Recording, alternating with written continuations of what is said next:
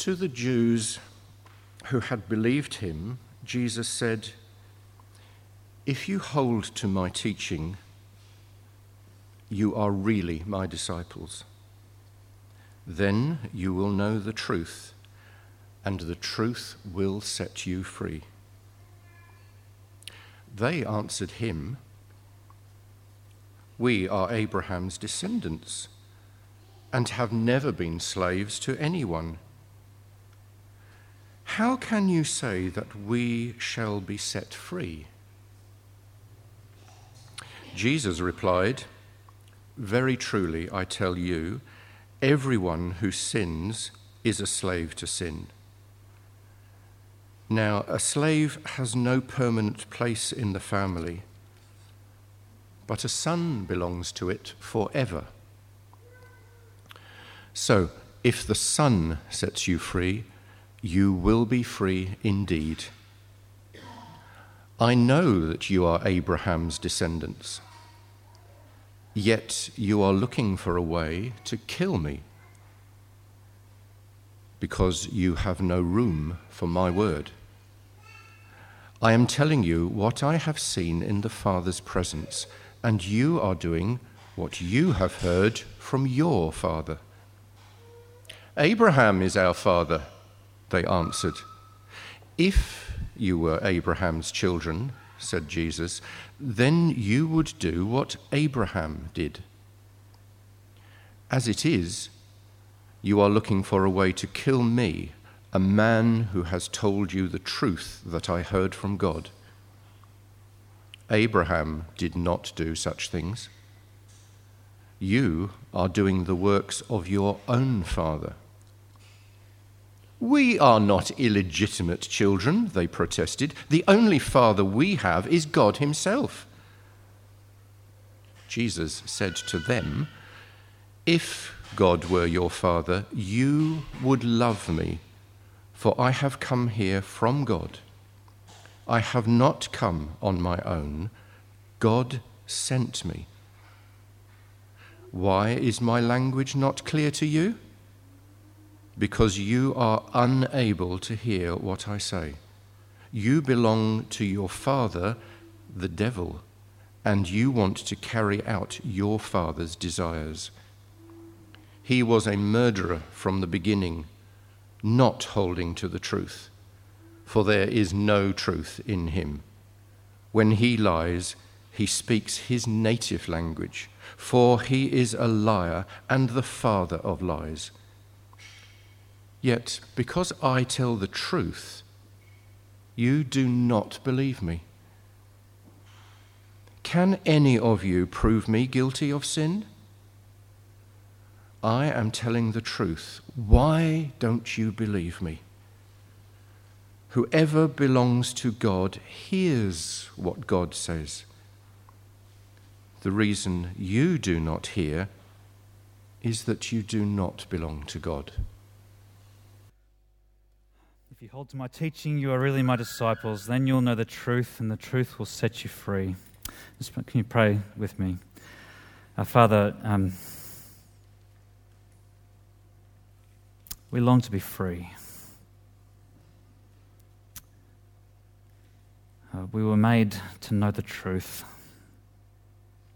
and yet our sin blinds us and enslaves us. Lord, please open our hearts and our minds and our eyes to your word, your life-giving, freeing, liberating, good word. Lord, where it's difficult to hear, please help us to be humble before you, the giver of your word. Whereas what we need, we pray that we will receive it. Where it rebukes us, please help us to receive that as we ought.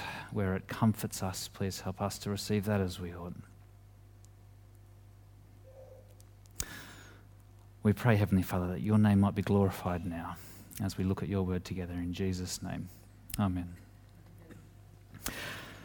Well, friends, each year, maybe you're familiar with this. If you're a kind of wordy person, you might like this. Each year, the makers of various dictionaries or other organisations like that, they publish what they call a word of the year. So every year there's a word of the year come out.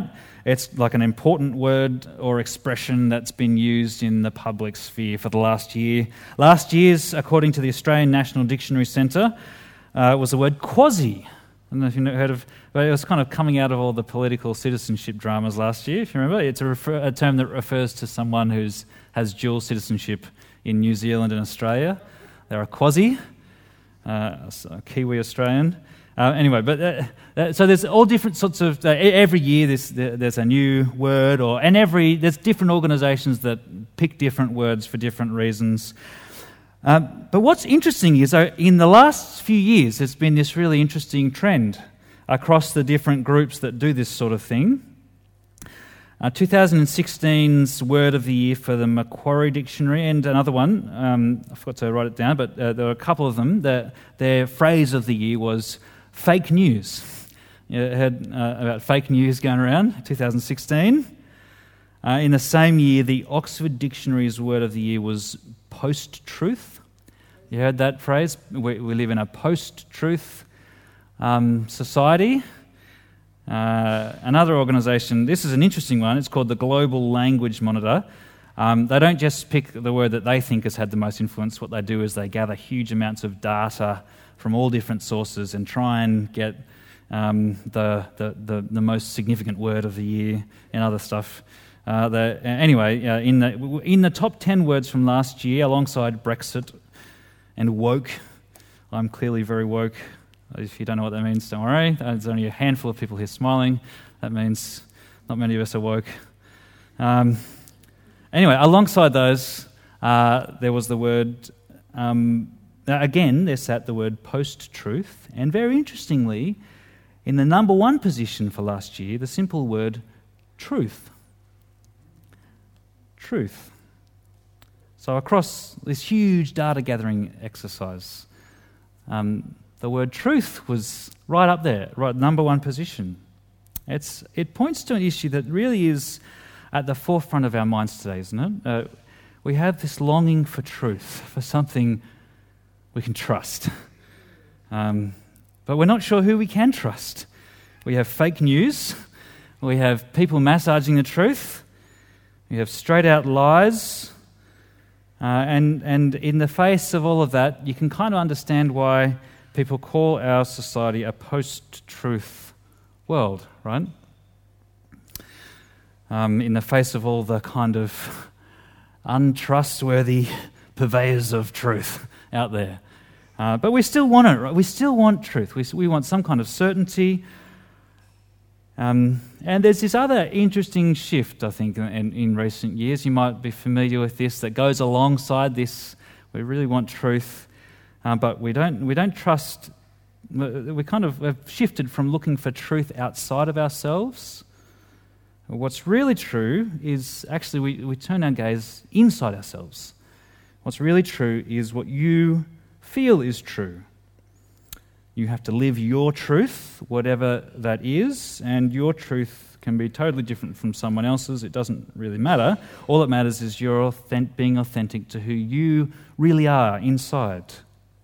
Maybe you've heard that kind of talk. It's quite common, really, really popular way to think about truth. It's not really primarily out there, but in here. But the problem is, there's heaps of problems, I think, with that. It kind of underestimates how much we are shaped by things outside of us that we don't even recognise. But it also becomes a real crushing burden for people. If I'm honest with myself, I know my feelings are all over the place, right? They're totally unreliable. What's to say that what I choose as my truth today will be my truth tomorrow? There's such a fragility and insecurity to this idea of who we are, what our identity is. It all rests on the fragility and insecurity of my own inner state, which is not a very strong thing to rest this idea on. And add to that my own darkness, my own selfishness and pride. And so a world of people looking inside themselves for truth. On one level, that sounds good, but I think if you think about it, it's actually a profoundly scary thought. What we need And what the gospel of Jesus gives us is a truth that we don't anxiously need to make from within ourselves, an identity that's not grounded in our own up and down feelings, but is based on real truth, an identity that is a gift given to us from outside of ourselves by God's grace. A sure and steadfast anchor for our souls. If you're familiar with that old song. Well, with all that in mind, friends, Jesus says in verse 31 of our passage, "If you hold to my teaching, you are really my disciples, then you will know the truth, and the truth will set you free." We're going to, in a moment, dive into this passage, but just before we do, it's worth just acknowledging that it is quite a difficult passage. I've had a number of conversations with a bunch of us who have really wrestled with this through the week in home groups. There are some difficult things to get your head around in here. We'll try to sort of touch on some of them. We may not get to them all. We'll try and see the big picture of the passage first. So there's a kind of difficulty, just on that level of seeing what's going on. But it's difficult on another level too, isn't it? It's difficult because we do live in a kind of post-truth world, and to hear this news about the truth creates a kind of... it's difficult because it's offensive, actually. It's difficult because in a post-truth world, Jesus' claims just seem too black and white.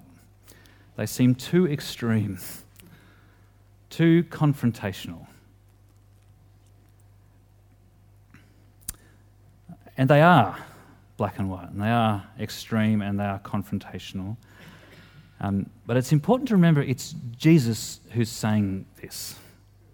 It's Jesus who's saying this. It's the same Jesus we've already seen all through John's Gospel, who is the loved eternal Son of God the Father, who God the Father sent into the world in order to save it. That's his whole purpose for being here.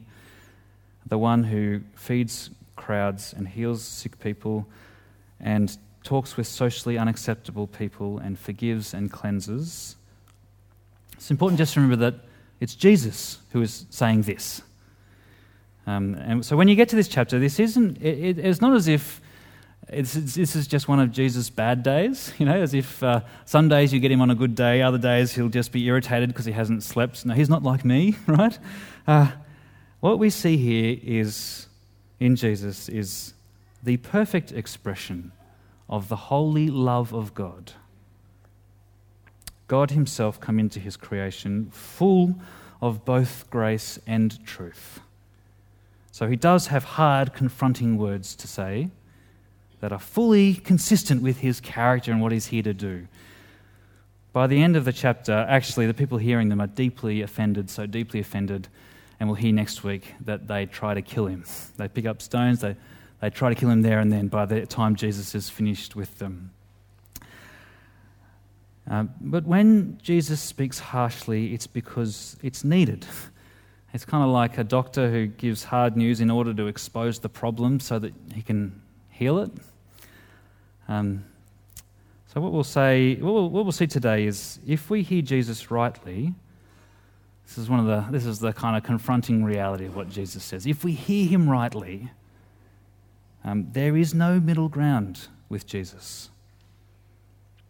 If you hear him rightly, his claims about himself, if you're really taking what he says, you'll either love him and follow him, or you'll hate him and want him dead. The one thing you can't be is indifferent to him, or think he's just a nice teacher who had a few good things to say that you can pick and choose from. If that's your attitude to Jesus, it's not actually Jesus you're talking about. It's an imaginary person that you've made up, not the real Jesus. So it's pretty confronting stuff. It's big stuff. It's challenging stuff. It can be scary, but friends, it is good. The Jesus who says this is the one who laid down his life for you and the one who rose again in power. And what he says here is so good and what we need and what can alone give freedom and peace. So we're going to look like see what it looks like to be truly free according to Jesus here. So, with all that in mind, if you have your passage open, it will really help you. It'll be up on the screen too as we go through.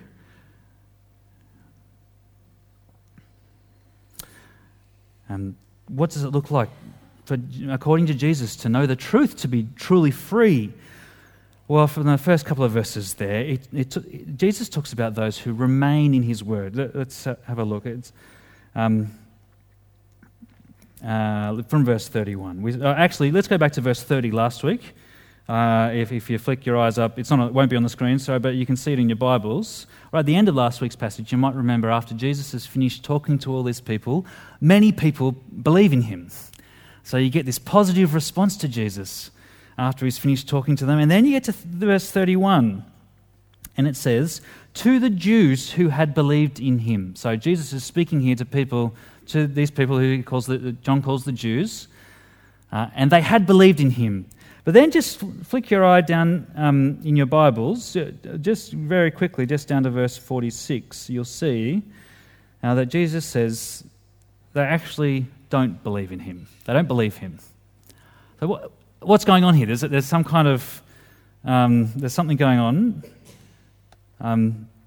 All through John's Gospel, Jesus has had this conflict with this group that John calls the Jews. In John's Gospel, often this doesn't mean the Jewish people as a whole. It kind of is a way that he refers to the religious leaders of the Jews. He often uses it to talk about that, like sort of the Pharisees and the scribes all rolled into one. He just uses this phrase. That may well, I think, be what's going on here. So you have this situation where lots of people are gathering around Jesus and believe in him, and some of those even... lots believe in him. Even some of these religious leaders believe in him, believe him. They had this positive response to Jesus. But Jesus, he just wants to keep pushing. He wants to push further. He knows there's a difference between an initial kind of enthusiastic positive response and real, lasting, long-term faith. It's not genuine unless it actually lasts. Real faith is lasting faith. So he says to them, verse 31, to the Jews, I think that means the religious leaders who are around him, who they had believed him on some level. Jesus says, if you hold to my teaching, you are really my disciples. Literally, Jesus says there, if you remain in my word. There's got this sense of settling down, long term. If you remain in my word, if you hold for the long term to my teaching, you are really my disciples. It's not just if you say yes to Jesus one time, if you remain with him in his word, if you settle in your heart that his word, the word that he speaks about God and about the world, about you, that if you settle in your heart that his word is true, is the truth, and that you will live by that word in its light, accepting it, letting it shape you for the rest of your life, that's what real, genuine faith looks like. So he goes on in verse 32, if you remain in his word, in my word, he says, you will know the truth, and the truth will set you free. Just like last week, Jesus wasn't just a light. Here, he's not just a truth. He claims to be the truth. He's not saying he's just one among many. He's not one option for a good philosophy of life that you can kind of pick bits from that you like, and you can go elsewhere for other bits that you like. That's not what Jesus is saying here. Jesus claims to speak the truth, with a capital T. The truth about God, about humanity, about himself, and the freedom that your soul longs for.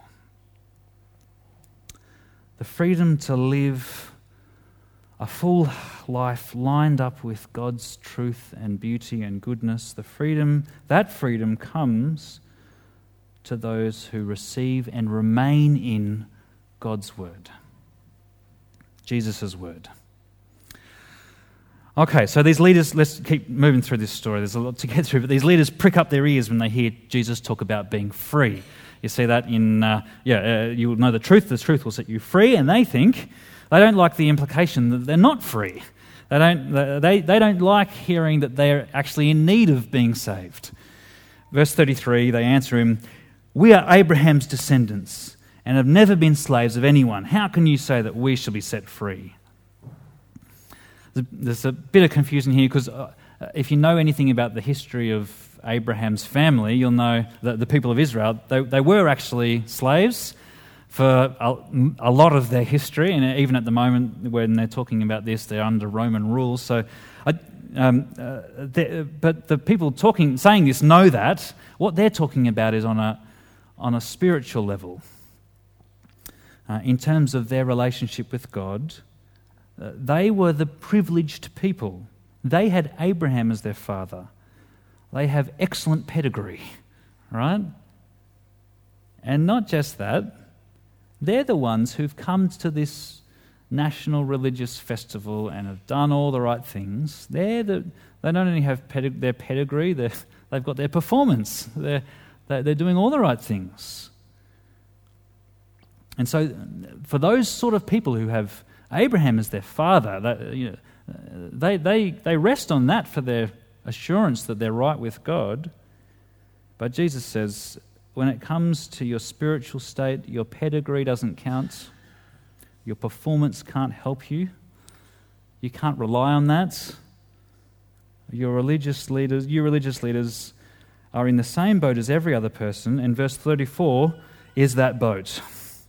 Very truly I tell you, everyone who sins is a slave to sin. Everyone who sins is a slave to sin. So there's more going on when you sin, when you do what you know is wrong, when you reject God and you go against his law and his good plans. It's not just that you're doing an individual wrong thing. It's not just that you've made a bad choice. According to Jesus, we sin because of a deeper heart problem within us, a deeper captivity that we naturally are all in, a rebellion and pride towards God. And these religious leaders, their pedigree can't cover it up. Their performance doesn't kind of offset this. It's so deep that Jesus talks about it as being slavery. And Jesus says, he goes on, a slave has no permanent place in the family, but a son belongs to it forever. These Jewish leaders assumed they were part of God's family based on their pedigree, their history, their connection to Abraham, based on maybe their religious performance. They just assumed that they were in the family, but Jesus strikes at the heart of their assurance. He says, no, you're not automatically part of the family just because of those things. In fact, you're a slave. You have no right to feel self-assured about your relationship to God because of your own pedigree, because based on your own performance, just because you're related to Abraham. It's only a son who has the permanent place in the family, and Jesus is the son. That's one of his main points over these whole chapters. Jesus is the son. He alone out of anyone is not a slave to sin. He alone out of anyone has that perfect relationship with the Father.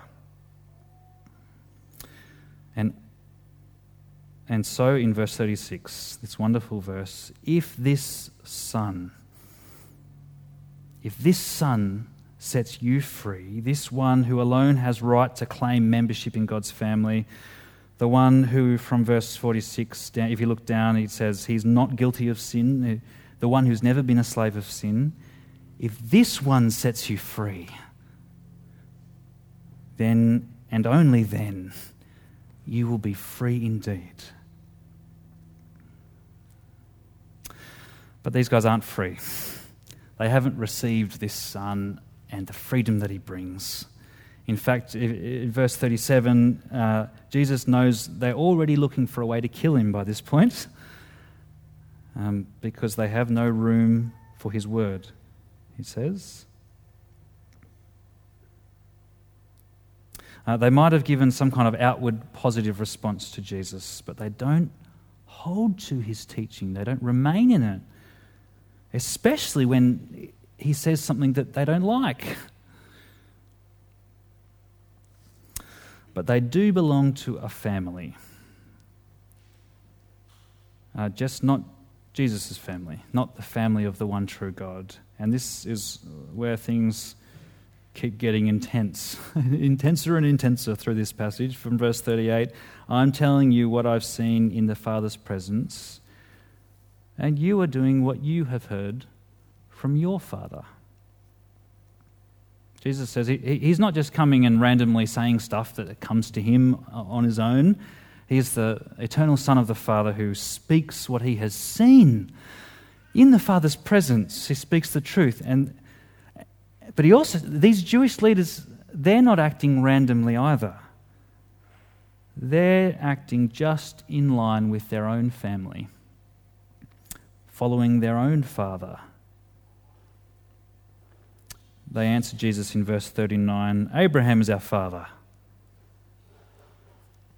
That's their comeback. Abraham is our father.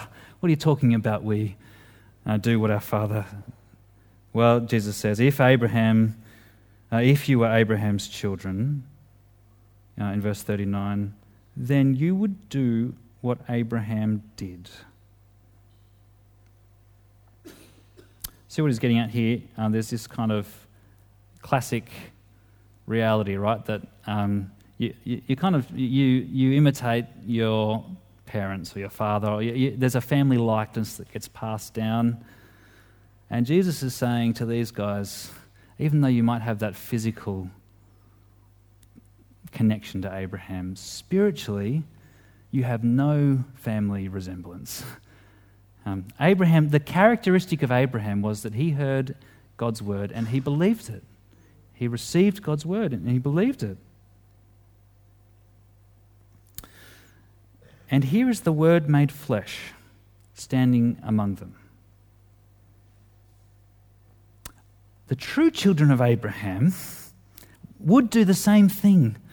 They would hear God's word, see God's word, and receive him. But these religious leaders, when they have this word made flesh right there, they might like some of the things he says at first, but they don't. They show that they're not actually Abraham's children. Verse 40, as it is, you are looking for a way to kill me, a man who has told you the truth that I heard from God. Abraham did not do such things. You are doing the works of your own father. Well, Jesus doesn't back down, does he? He kind of just keeps going at these guys. And so the Jewish leaders that he's talking to, they have to kind of raise the stakes again. That's what they do next. They say, well, they go for their trump card. We are not illegitimate children, they protested. The only father we have is God himself. Right, there we go. The trump card's been played. And Jesus doesn't have any of it. He replies, if that were true, if God were really your father, you would love me. For I have come here from God. I have not come on my own. God sent me. See what Jesus is saying there? Your relationship to Jesus shows your relationship to God. How you relate to Jesus is how you relate to God. If you really were God's children, Jesus is saying, you would love me. If you really loved God, you'd love me, the unique, eternal Son who is loved by the Father. But they don't love him, they don't get him, and ultimately,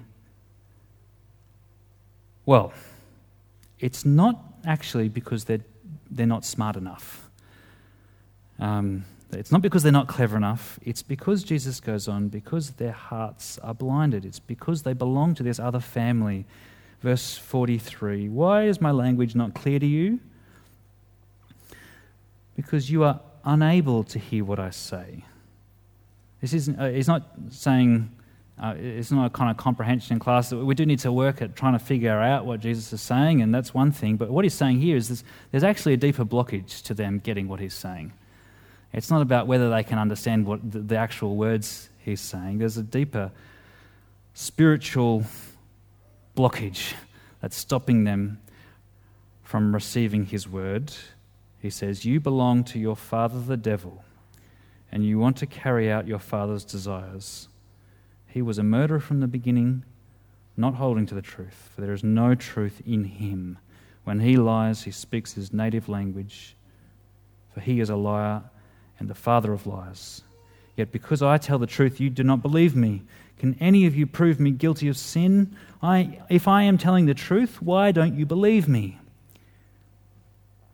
Whoever belongs to God hears what God says. The reason you do not hear is that you do not belong to God.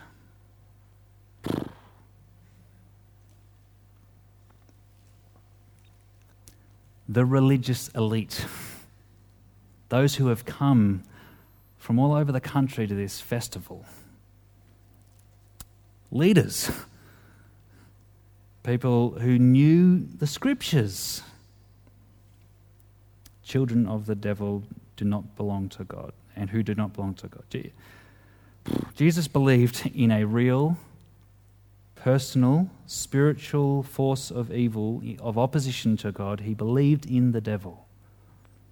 Not a kind of, the laughable red goat with a tail and holding a trident. That's kind of, not that. He believed in the devil, the father of lies, who will do whatever it takes to blind people to the truth. And when the truth is standing right there in their midst and they don't see him, when instead they want to kill him, then Jesus says to do that is to show that it's the devil, not God, who is your father. Well, the people Jesus is talking to are enraged at this. We'll read more about that next week. They are so offended. They're offended at his claim that they are slaves to sin, even though they have the right pedigree and they've done the right performance. They're offended about that. They've shown Jesus a positive response. They've given him a fair hearing, they think, but that's not enough. To be truly free, Jesus says, means not just an initial kind of flash in the pan, but to remain in his word, to entrust yourself to him. Their slavery is so deep that being freed from it can come only from the outside, from the Son who is alone free from sin. They will only experience that freedom if they belong to God, their Father, as their Father. But these guys show by their reaction to Jesus that they don't. That the father of lies is their father. Friends, it's a sobering passage, isn't it? It's a pretty heavy one. It's right that we hear it, though. It's good that we hear it. There is a warning here. I just want to finish with this. Two reflections on coming out of this passage. There is a sobering warning. There's also a glorious promise. There's a warning here. You see what you see here? People who have all the right stuff outwardly going for them. They had the right pedigree. They were part of God's Old Testament people, bearers of the great story of his salvation. They have the right performance. They're there at the festival. They're even leaders among God's people. They've even given a positive response to Jesus, at least at first. And yet, according to Jesus, they are enslaved to their sin and they belong to the family of the devil.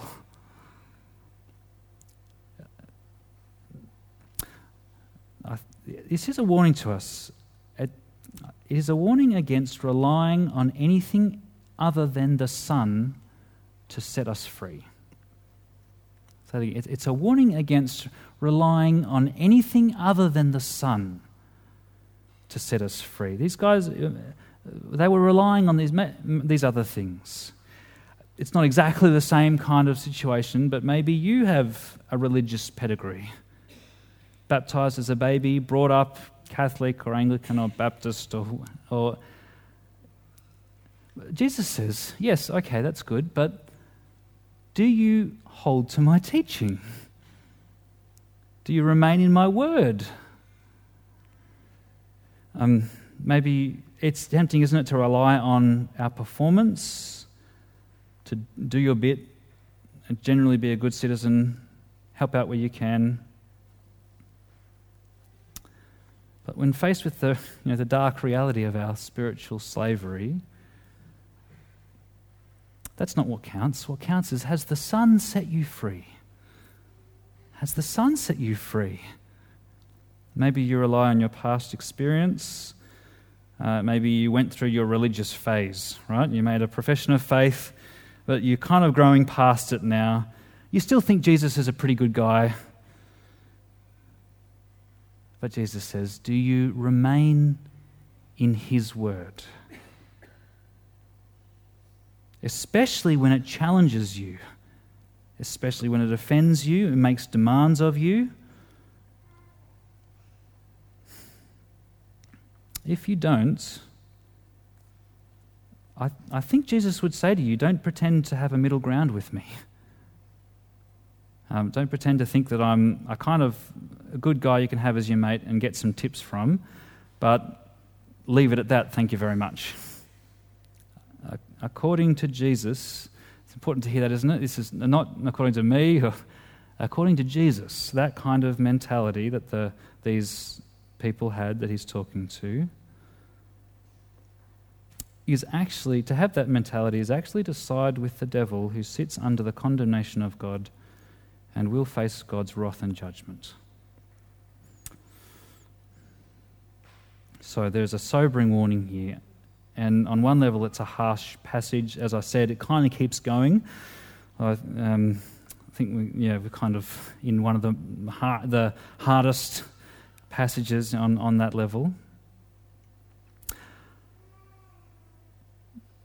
But what we need to see as we finish up is the reality underlying this hard conversation. The reality underlying it is actually a wonderful truth and a glorious promise. The more we see the darkness of humanity's slavery to sin, of the reality of the devil and his lies, the more we will see the beauty of this promise, of this reality. The whole purpose Jesus came into the world was to set people free from this, to reveal the truth. And for those who trust him, for those who remain in his word, who cling to the gospel, not to their pedigree or performance or anything else, who cling to Christ, who receive his word and live in it, if that is you, then when Jesus cried out on the cross, "It is finished," then your shackles were broken. Your sin was paid for. Your adoption into God's family was completed. And there is now no condemnation for you because you are in Christ Jesus, because through Christ Jesus, the law of the Spirit who gives life has set you free from the law of sin and death. If this Son sets you free, the promise of this passage is you will be free indeed. You might know that Billy Graham passed away this week. You're familiar with Billy Graham? He was 99 years old. He had one of the most profound impacts on the world, actually, of any person in the last 100 years. Profound impacts of any Christian person. He spoke about Jesus to millions and millions of people. But it was interesting sort of reading things about his life. What he was really known for was his simplicity. For simply pointing people to Jesus from the Bible. So I thought it might be kind of appropriate. I'm going to finish with a quote from a sermon that Billy Graham preached from this passage to kind of just bring these things together. And it's the simple and glorious, confronting but wonderful truth of the gospel. Before you come to Christ, you are a slave of sin. Christ's truth makes you free from the penalty of sin so that you'll never go to hell. Freedom now from the power of sin so that sin shall no longer have dominion over you. And freedom someday from even the presence of sin. You can be free right now by coming to Christ. Can we pray together? Let's pray.